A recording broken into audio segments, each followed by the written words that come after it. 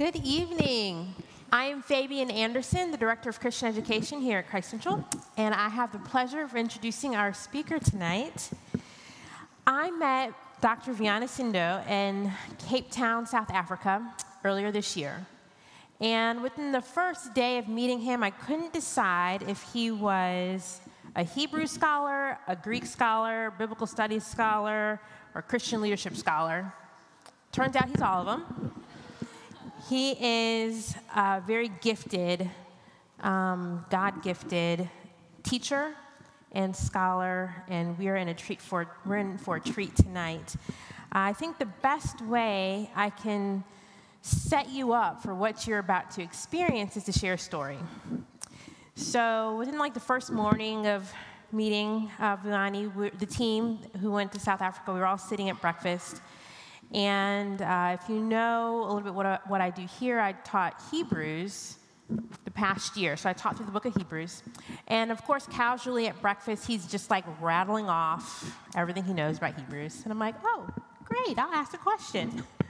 And so I was like, so who do you think wrote the book of Hebrews? Because in my study, at the very beginning of it, we kind of go back and forth as who the author might be, since the book is anonymous. And he says, well, that question really undermines the whole story, the whole book. That doesn't really get at the point of the entire book. And I'm like, that's a complete fail, Fabian. And he said, but I get it. That's such a Western question. Higher criticism really wants you to get at who authored the book and when was it written, trying to get all of those biographical details down. He said, but the story of Hebrews is that constantly repeating the Holy Spirit said, and the Holy Spirit said. So the whole point is that God is the author of the book. And I'm like, that's amazing. That's brilliant. I had something quirky to say, a black pastor wrote the book because this rhythm and the cadence and the repetition. But, that makes sense. God, of course. God wrote Hebrews. But in that moment, what I got was my perspective is one way, Western, and he brings a different perspective. So what you're about to hear on Christian leadership, I need you to, for a moment, see if you can, step back and examine the lens through which you hear and learn and consider leadership, and then make space for Dr. Vuyani to come in and really explode your paradigms. It'll be great. It'll be great fun. So without further ado, Dr. Vuyani, come on up.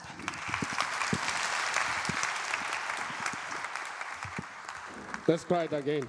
Good evening, everyone. I almost said morning because it's morning back home, and my body feels like I should be in bed. So, but it's wonderful to be with you this evening. It was just a great joy to have Fabian and Daniel in Cape Town, just spoiling them and getting to know them, and for them to get to know our beautiful city.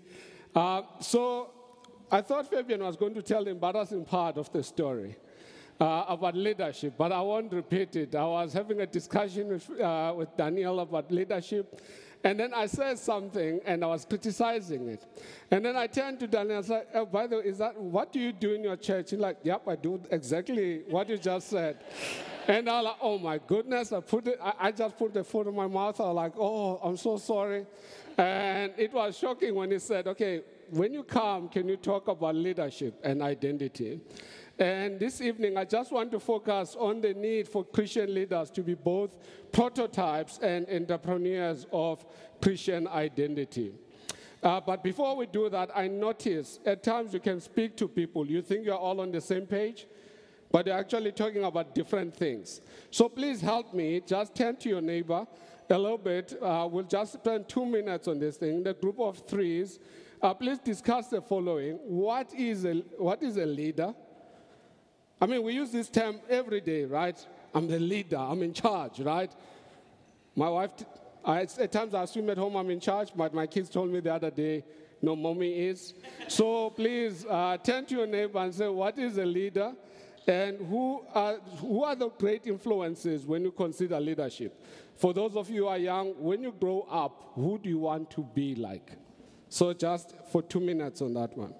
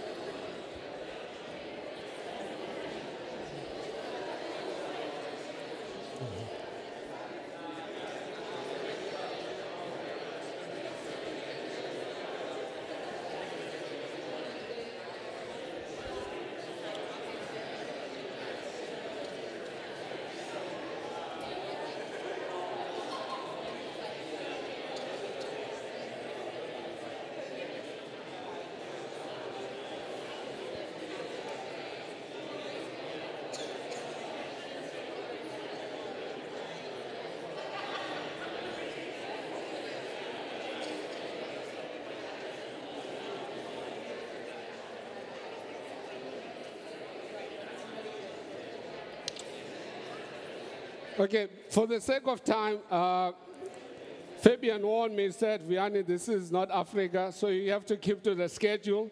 So unfortunately, I have to break, sorry, Fabian, I had to get back to you. So I have to break your conversations a little bit. I want us to first consider what some literature tend to tell us about leadership, and then I'll do what I did with Daniel. Hopefully, it will work today. So a couple of definitions about leadership. Some people define leadership is defined as the ability to influence, motivate, enable others to contribute to the effectiveness and success of an organization in which they belong, right? Did you notice the emphasis there is the ability to influence, right? So a leader is someone who has influence in this definition. McFarlane says a leader is the one who makes things happen. I love that, right? Someone who makes things happen that will not happen otherwise. I.e., we can't survive without leaders, at least according to this definition. And then John Maxwell says leadership is influence. Nothing more, nothing less. It's influence. Now, if you are like me, the first thing that comes to my mind when I look at all these definitions, well, how do you do influence? I mean, after all, we have influencers. They have some content on, is it TikTok? Is that influence? So what is influence? How do you influence people? Now, of course, most leadership literature won't focus that. They will say, there are 4 key ingredients to influence people. But I think there are actually 3, but someone had to write a PhD and come with something else. I'll show you now why I think there's 3, not 4. So the first one is strategy. They said the leader must employ tactics that lead to success. So a leader has to be, in South African slang, he has to be clever, He has to, look at the next one. Timing, creativity, and discipline are crucial skills for leadership. So, some of the billionaires, they just had a good timing. Jeff Bezos was just right there. And they had a good timing, and he's a multi-billionaire. And then, of course, the other thing you need in order to influence people is shared goals. If part of the job of the leader is to move people somewhere, that's why we want to be led, right? We want to go somewhere, and hopefully we all agree about where we are going as a group.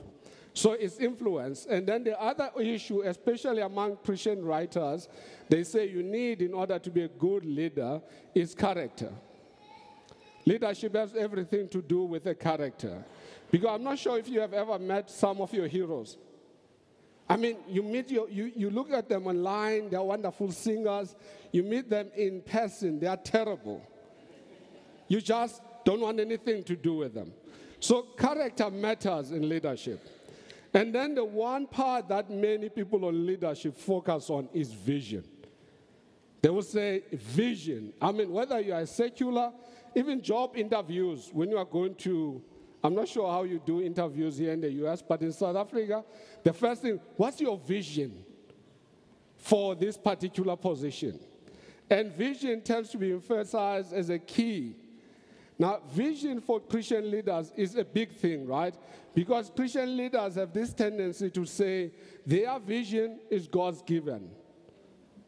They speak for God, right? Of course, I prayed, I fasted. God told me, this is where we are going. And that's what tends to happen.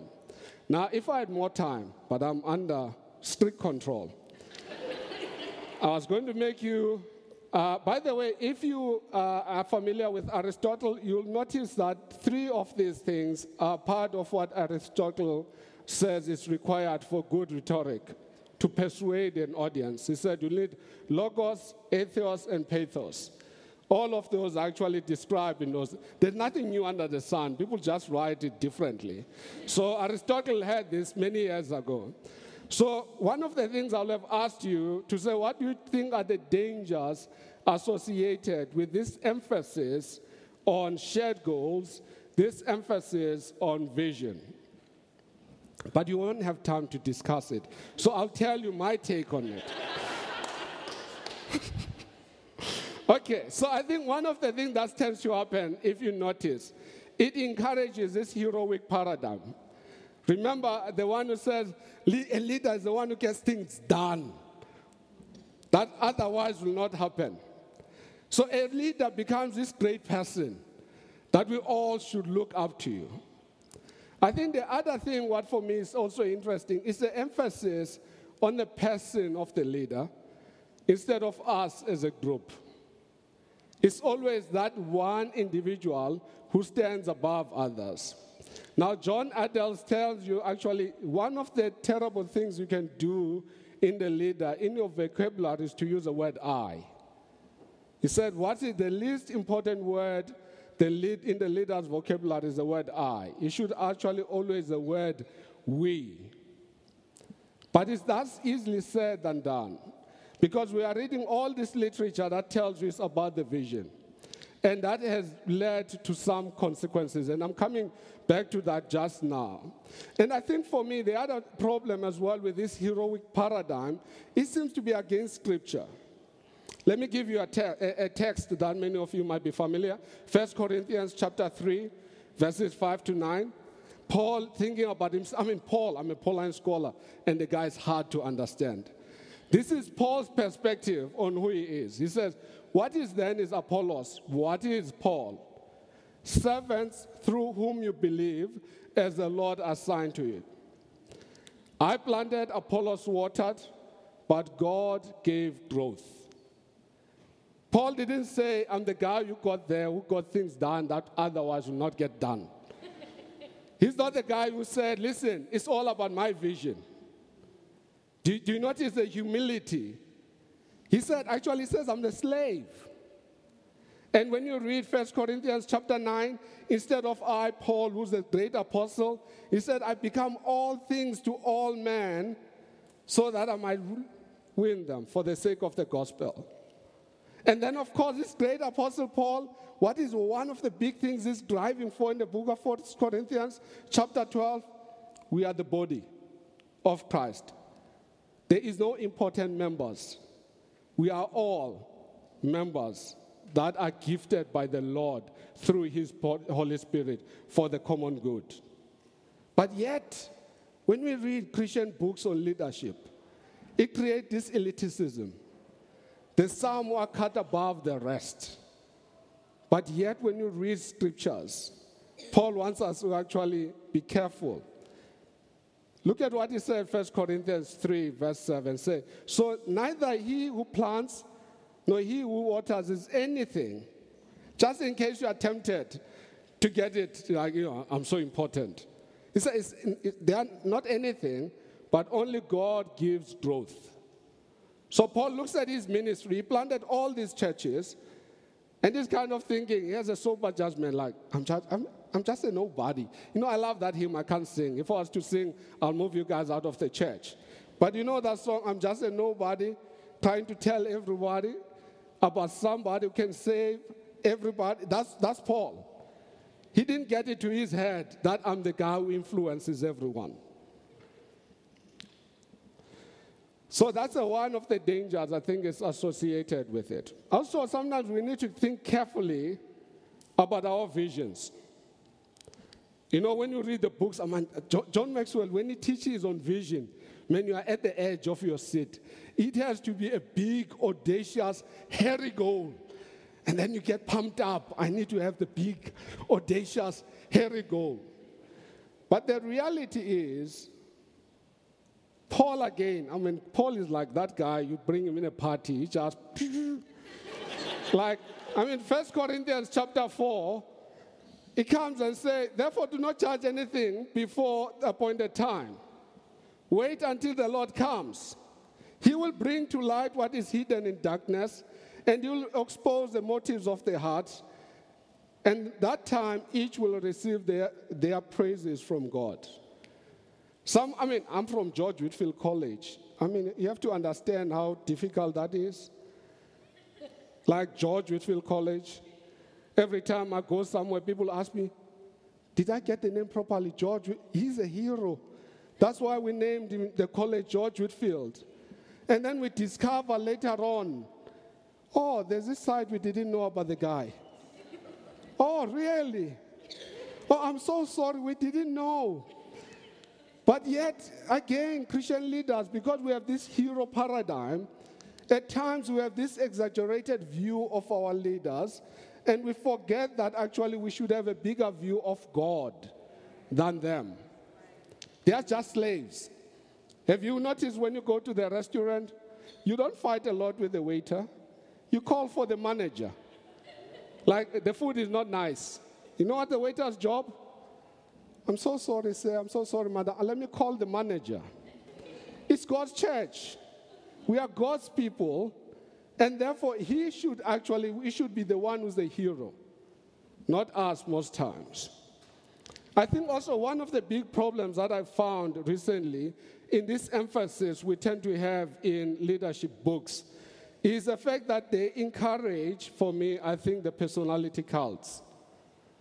The people with the big, audacious, hairy goals who can resource and sell these big, audacious goals, we tend to want to follow them. By the way, the word to follow, I follow Paul, I follow Apollos, I don't think it's a great translation of 1 Corinthians chapters 1, verse 12. The best way should be, is what Paul says, is that these people are claiming to belong to Paul, they are claiming to belong to Apollos, they are claiming to belong to Cephas. And just in case you think Vuyani is twisting the scriptures, the same Greek words are used, for example, in Acts 27, verse 23, but instead of Paul, there's God. And in Acts 27, verse 23, we don't translate it as, I follow God. We translate it as, I belong to God. You see, the issue in Corinth, the people were identifying too much with the Christian leaders and not a lot with Jesus. They were influenced by the sophist movement. In the sophist movement, the goal of the pupil was to do whatever the teacher said. And I feel like we are caught into that. At times I laugh at how you see people attending churches, the dress code change a little bit.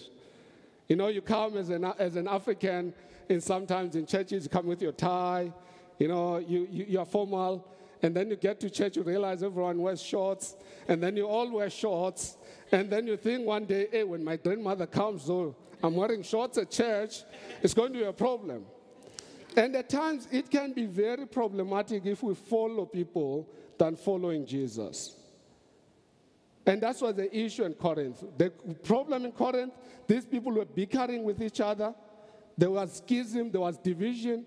And if we follow people, particularly for you here in the US next year, Christian leaders might say things about which party to vote for. I don't know your politics, so please don't shoot me.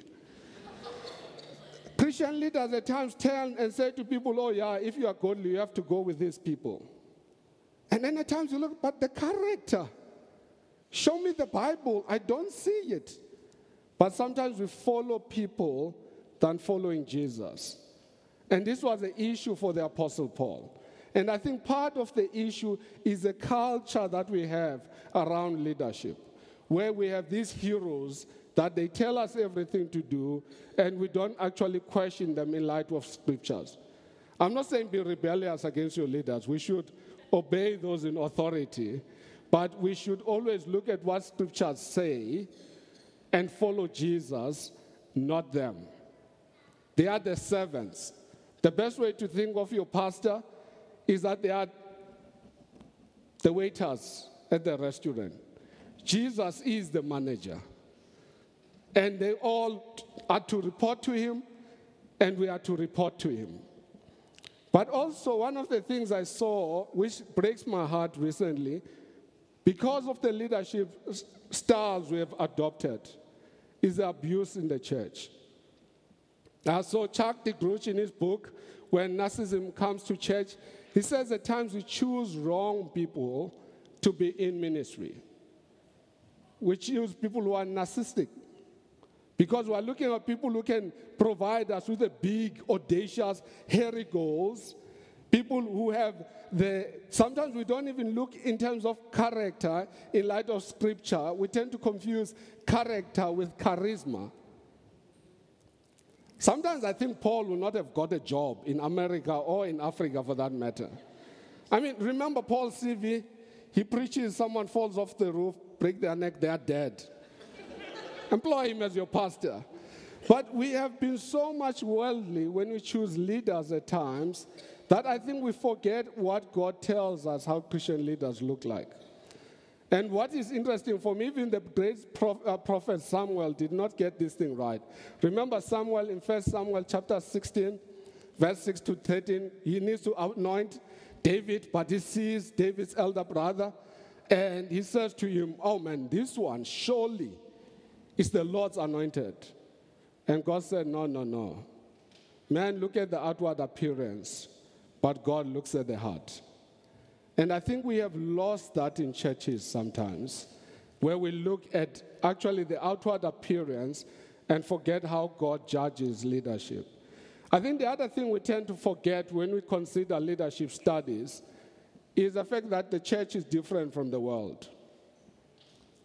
Leadership from the world is anthropocentric, it's man-centered. Leadership in the church is theocentric, it's God-centered. As a New Testament scholar, one of the things that's fascinating for me is actually just look at the lexicon for leadership, the archon terminology in the Greek. And you know what's interesting about the archon terminology in the Greek? Besides the book of Hebrews, Fabian, only once, it's used for Christian leaders. The New Testament makes it clear, and Jesus knows this terminology in Luke and also in Matthew's gospel. Jesus says, you know how the leaders of the Gentiles lord it over them, but not so with you. And then he doesn't say Christian leaders ought to be. He says whoever wants to be great among you must be the slave of all. And then Paul, interestingly as well, he knows this terminology. In Romans, he refers to the secular leaders, and he says we should obey them. So pay your taxes, don't hide them. So he says we should obey secular leaders, but Paul never uses the archon terminology for Christian leaders, because Christian leaders are different. In fact, he uses a terminology that was not attractive. Images of pastoring the sheep, being a shepherd of God's people, which shows us when we think of Christian leadership, it's something that is completely different from how the world is. Lisa, how am I doing for time? 10 minutes. Okay, I need to go through this very fast. So I want to propose a new way of considering leadership. And this new way is influenced by, it's called a new psychology of leadership. It's influenced by various scholars such as Stephanie Richer, Michael Plateau, Kim Peters, and Nick Stephens. And I think this new way of leadership, in how we perceive leadership, is important, particularly in light of what we see in churches in our day and age. So many people are hurt by Christians, not only in the church, but even in companies. You know, once I was so heartbroken. I meet this young lady in town. I give them a lift. And then I see one of the church members. And I say, hey, that guy's from my church.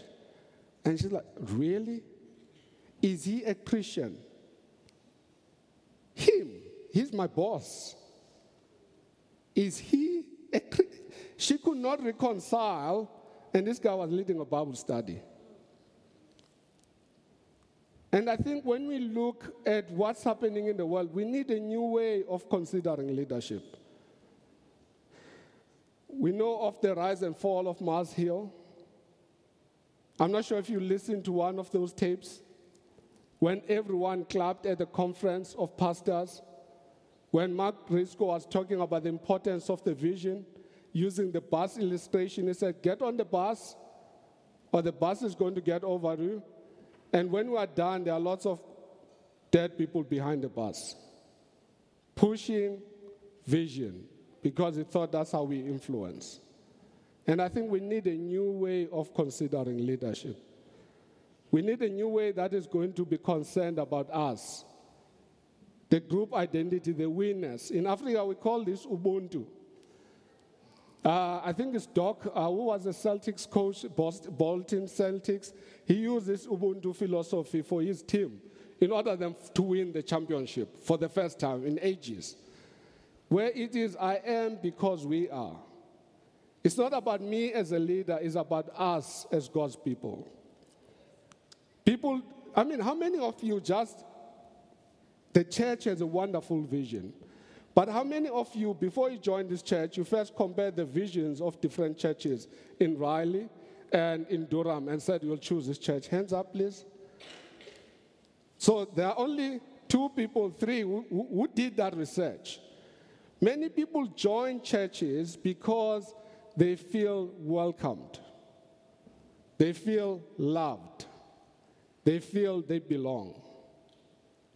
But yet, sometimes in Christian leadership, we don't look at how people feel in the church.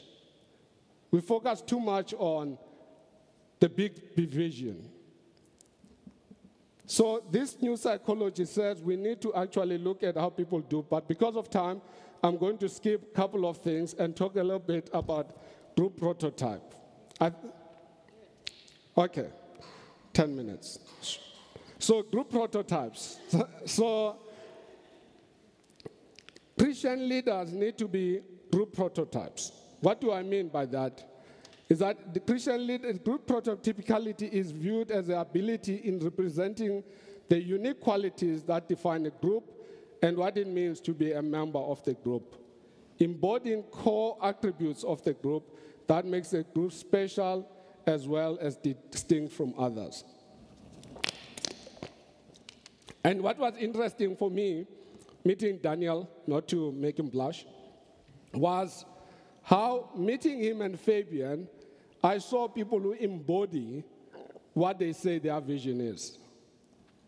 People who embody the love for both the community and also their heart and passion to create a multicultural, multi-ethnic community that is under the Lord Jesus Christ. And that's what actually group prototypicality is about, is that we need leaders who are what they say. Christian leaders who don't say, do what I say, but who can say, like the Apostle Paul, follow my example as I follow the example of Christ. How many fathers can like to say that to their sons? Being a leader at home, like the Apostle Paul. Twice in the book of 1 Corinthians. Follow my example as I follow the example of Christ. But there's a power to group prototypicality. Nelson Mandela, for example, in South Africa, came 1994, we have our elections. South Africa was oppressed, and everyone felt we just won the Rugby World Cup, and the big symbol for the Afrikaner government then was the Springboks. So normally the symbol of South Africa is a protea, but the Springbok was a sign of the oppressors. So you have to imagine how hard it was for South Africans to embrace the Springbok. But Nelson Mandela, because he embodied forgiveness, after all, who in South Africa and say have been in jail for 27 years to fight for freedom? He walked in the room full of people and said, the Springbok is staying as Springboks. And there was no discerning voice. Everyone believed it. Not only that, he embraced that identity and he wore the colors of his oppressors and was the first president to hand a trophy to the people that were the symbol of oppression to him. That moved the entire country because he embodied what he said, we are a forgiving nation. But sometimes Christian leaders is something that's missing. We talk about forgiveness, and at times you don't find in the church. We talk about love, and then you come to the church, you find judgment. And one of the things I think we don't emphasize enough is the fact that we need people who embody what they teach. And this is what the studies have shown. Leaders are more effective and more likely to be influential. Because remember, everyone wants to influence. But if you are perceived by people as sharing their common social identity and embody their values, people will follow you. And that's how many people can influence. But this is also dangerous. Because sometimes you also have to ask yourself, who am I following? Because that reveals a lot about what you hold dear in your heart as well. But more people, we are more likely to follow those people. Leaders need to be seen as one of us, not one of them. And I think this is where American politics, if I might say, with all due respect as a visitor, gets very nasty sometimes. Sometimes I used to love American debates where people were looking at policies. But I'm struggling to find it. Because people are so trying to prove I'm not like them to the point where you don't know what they stand for. But the new psychology of leadership says you need to know what people stand for. And they ought to embody who we are. Now in South Africa, we have one of the greatest presidents who failed on this thing. Only Lisa will know. And I'm not going to talk about how George Bush won against Al Gore, because the study has been done in the US that in 2000 elections, Al Gore, in terms of the IQ, not me, the research says, Haslam, they say that in terms of, everyone said the leaders have to be clever and they have to have a high IQ. They've done a study on this. But when Al Gore came to the scene, people could not connect with him, but people can connect with Bush. And they saw Bush as one of them, and there were more votes for him. That's what the studies have shown. In South Africa, on the far left there, we have a man by the name of Thabo Mbeki, who was one of the brilliant leaders of our country. He grew the country in terms of the economy and created more middle class. But he lost to a gentleman on the right-hand side who did not even have high school. The problem that Thabo Mbeki did, which shows the dangers if you are not a group prototype, he came across as an Englishman. He loved his pipe, he even had a hat, and he loved his suit and ties, and he carried a briefcase.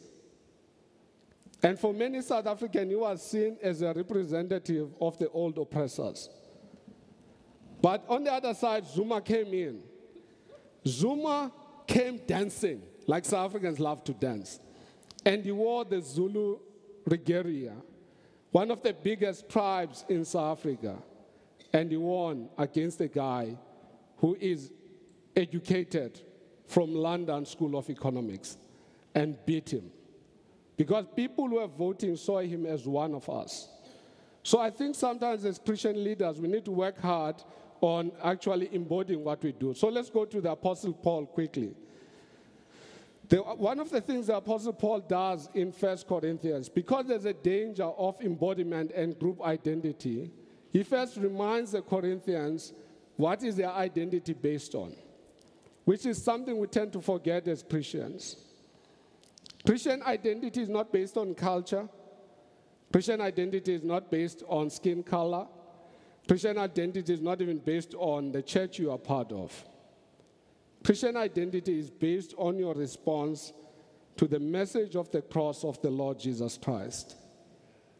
And if you respond to this message positively, Paul says you are one of us. If you respond to this message negatively, Paul says you are one of them.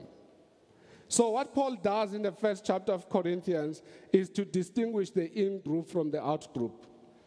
The in-group is not the Jews. The in-group is not the Gentiles. The in-group is those who have accepted Jesus as their Lord and Savior. And this, Paul says, is based on the foolishness of the cross. And then in chapter 2, he has to show them how he embodies that long message of the cross. He said when he came to them, he did not come with lofty speech, which is what the Corinthians were looking for, but he came in weakness so that their faith might rest on the power of the cross. He says, I resolved to know nothing, even though Paul was the most educated apostle out there. He said, I resolved to know nothing except Jesus and him crucified. And he goes on to say, he did not use wisdom of this world, because the wisdom of this world has been brought to nothing. Yet my fear is that many Christian leaders are using the wisdom of this world to think they can build God's church. The other thing Paul helps in the 1 Corinthians, because of time, I have to skip other things, is to help the church understand their identity. The church in Corinth, they thought they belonged to Paul. The church in Corinth, they thought they belonged to Peter. But it's interesting, the first thing Paul reminds the church in Corinth is that they are the church of God. They don't belong to Peter. They don't belong to Paul. And throughout the book of Corinthians, both in chapter 1, verse 2, chapter 10, verse 32, and chapter 11, verse 16, Paul reminds the church in Corinth, you are the church of God in Corinth, not the church of Corinth. Your primary identity, you belong to God. And then he reminds, as if that's not good, to belong to God, that's wonderful. But Paul goes on to spell this out. He says about the church, those sanctified in Jesus Christ, those who are, and he called to be saints together with everyone. To be the church of God, we are to be marked by holiness, not by anything else. Holiness. Not the scandals we see our leaders have. Holiness. That's what it means to be the church of God. But notice what Paul does in 1 Corinthians as well. He reminds them they are the part of the global church. Sometimes we can be so inward-looking as Christians. It's only our Christ-central, right? We are Christ-central and not look out there. But look at what Paul says. Called to be saints together with all those in every place who call upon the name of the Lord, of our Lord Jesus Christ, both their Lord and ours. And by that, Paul established an clear in-group identity. We are part of the global church. We are part of the global village of God's people. And these people who we are to be marked by the fact that we belong to God, not to our leaders, are to be marked by the fact that our lives are consistent. What we say at church is what is seen at home. Sometimes you can be a Christian leader at church, but at home you can be a dictator, a tyrant. That's not what Paul says we are called for. And he spells that out throughout the rest of the book of Corinthians, how our lives ought to be different from those around us. I think for the sake of time, I'll wrap it there. I didn't go over time. Thank you.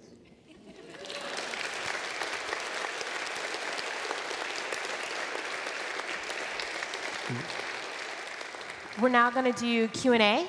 And so if anyone has a question about what you heard or anything that kind of dovetails with that, please feel free now to pass the mic around. Hey, was a bit curious. So we talked a lot about like leadership in terms of it is meant to be you uniting people. And I wanted to hear from you sort of the lens of like what it means to be a leader in a sense of like you actually sacrificing yourself for the sake of others, similar to like how Christ has done for us. So like, I guess I'm just interested to hear from you, I guess that perspective of the the sacrificing yourself for the flourishing of others and how that sort of like is modeled, if that question makes sense. Yeah, no, that's a brilliant question, thanks. And it's hard, first of all, I need to be honest with you. Again, Paul in 1 Corinthians 9, it's interesting the language he uses there of I become all things to all men for the sake of the gospel.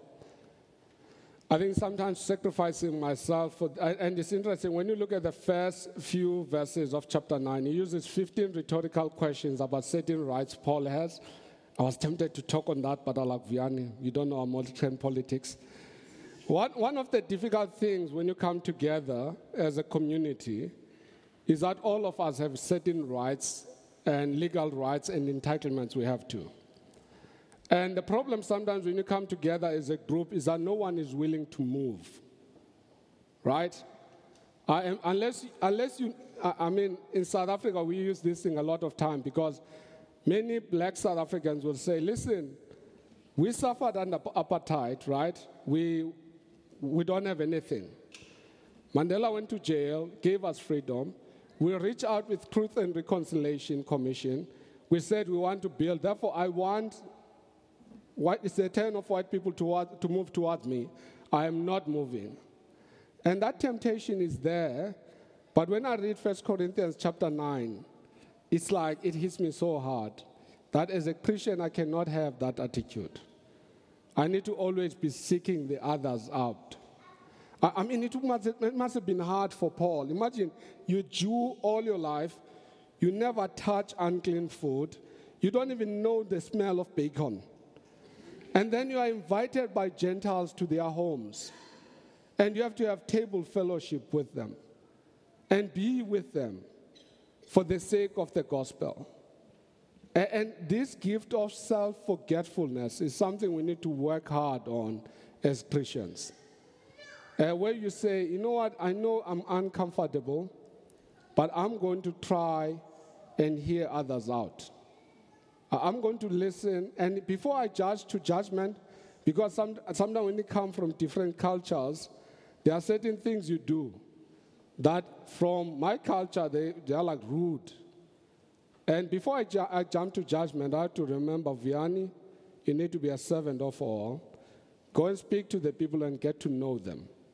I think the problem sometimes in Christian communities, the reason we don't do our in Christ identity well is that people are so hung up on their own rights. But Paul says he was willing to give up all those rights for the sake of the gospel.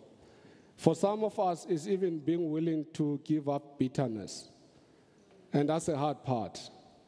To say, when you go to South Africa, at times you still see the impact of the past. But that thing of saying, I'm called as a Christian to forgive as Christ has forgiven me. I'm the best lawyer for my sins. There's always extenuating circumstances why I committed particular sins. And the Bible calls me to be a best lawyer for my brothers and sisters and say maybe they didn't mean it that way. Instead of me cutting them off, let me go to them. I'm not sure if that answers your question. Here's one more. I'm thinking about the job interview process for a new pastor at my parents' church and about the process of moving to a new place, looking for a church, and you're just visiting and listening to the pastor and trying to discern whether this is a good leader, whether this is someone you can trust. What do you think it looks like with this new paradigm of leadership when we're, just getting to know someone and trying to bring them in or see ourselves as part of their group? Do you think it takes changes even in how we think about that process and in what we're looking for to tell if someone isn't just charismatic but has good character? Yeah, that's a good question, because I think one of the new things emphasized in this leadership approach is the group identity. First of all, is the church I'm joining a Bible teaching church? It's not necessarily, I love Daniel, you know that, right? But he's a sinner who's saved by grace. Therefore, there needs for grace for him and the grace for me. My pastor once told me, Vuyani, the day you find a perfect church, leave. because you'll corrupt it with your own sin. There is no perfect church, but we need to look at, are these people focusing our attention back to Jesus, our core identity, or are they drawing the spotlight more to themselves? I think for me, that's what first thing, if I'm new in the place, I'll look for as well. And then I'll also look in terms of the community. Is this a community that loves each other and do life together? When you read church history, one of the key things, by secular people, Christians were a weird bunch of people, but secular historians could look at them and say, these people love one another deeply from their heart. They call themselves brothers and sisters. It was weird. But there was this thing of, I don't understand this thing of the body of Jesus, sacrifice for you. It sounds weird, but they love one another. And their actions match this love they were talking about. I'm not sure if I answered. Okay, thanks. Thank you for what you're sharing with us. My question is, how do you think we should reimagine power and authority in the church in light of the new psychology of leadership that you're sharing with us? Oh, that's a hard one, right? I think we need to redeem power, first of all. I think in the church, one of the things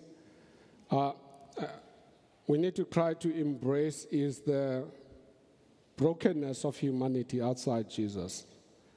And then in terms of power, I think we need to understand, it's interesting, the job we are in is not about status, it's not about titles. We are called to serve. And I understand that difference in cultures, this will look differently.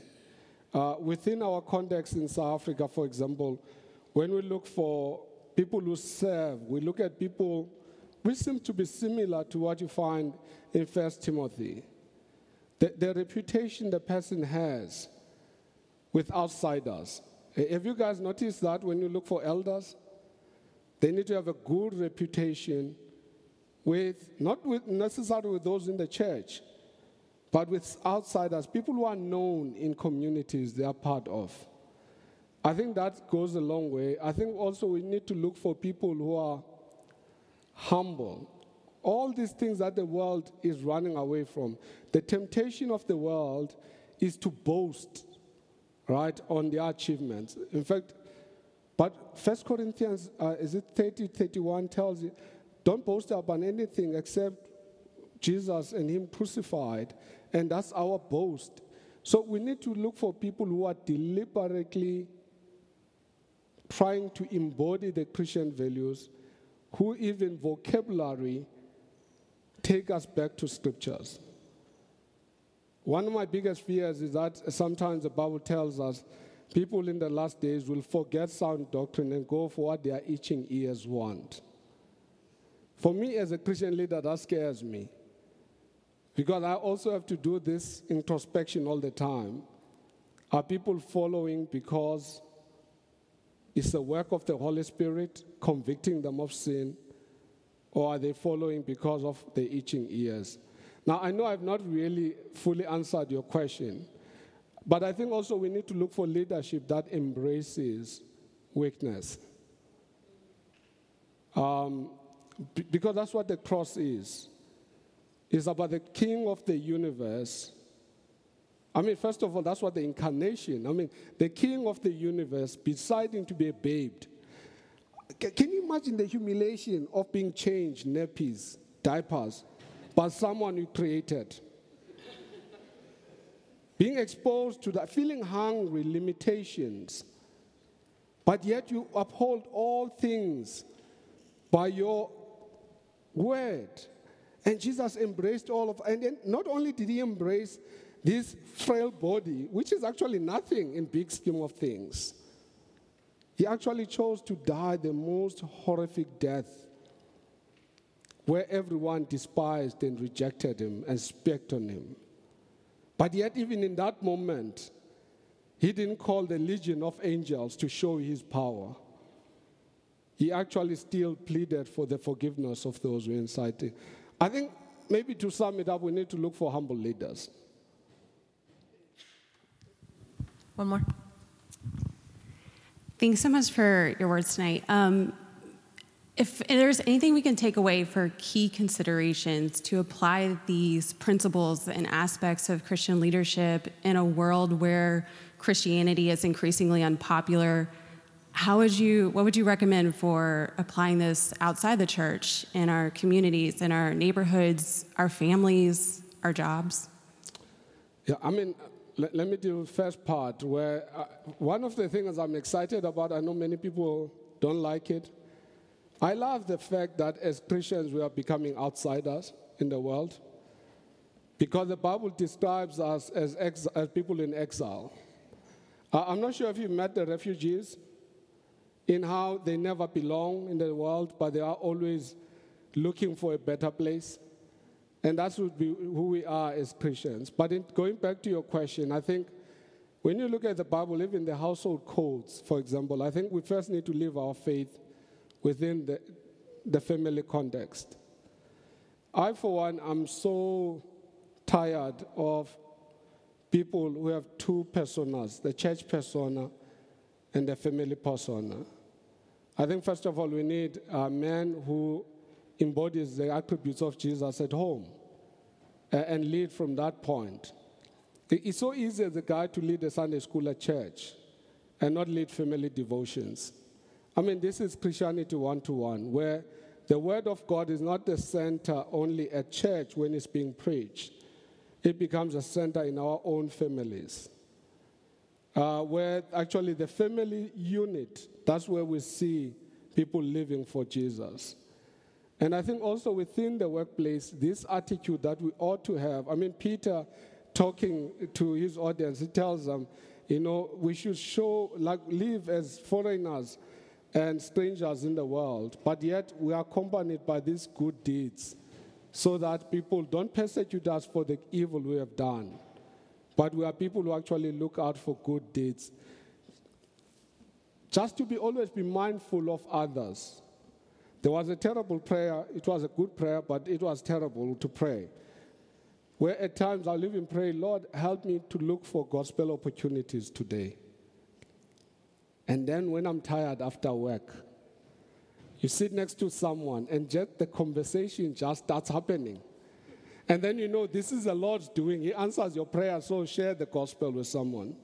But I think that thing of where we ask Jesus to help us to be his disciple, both at work, at home, and in everything we do.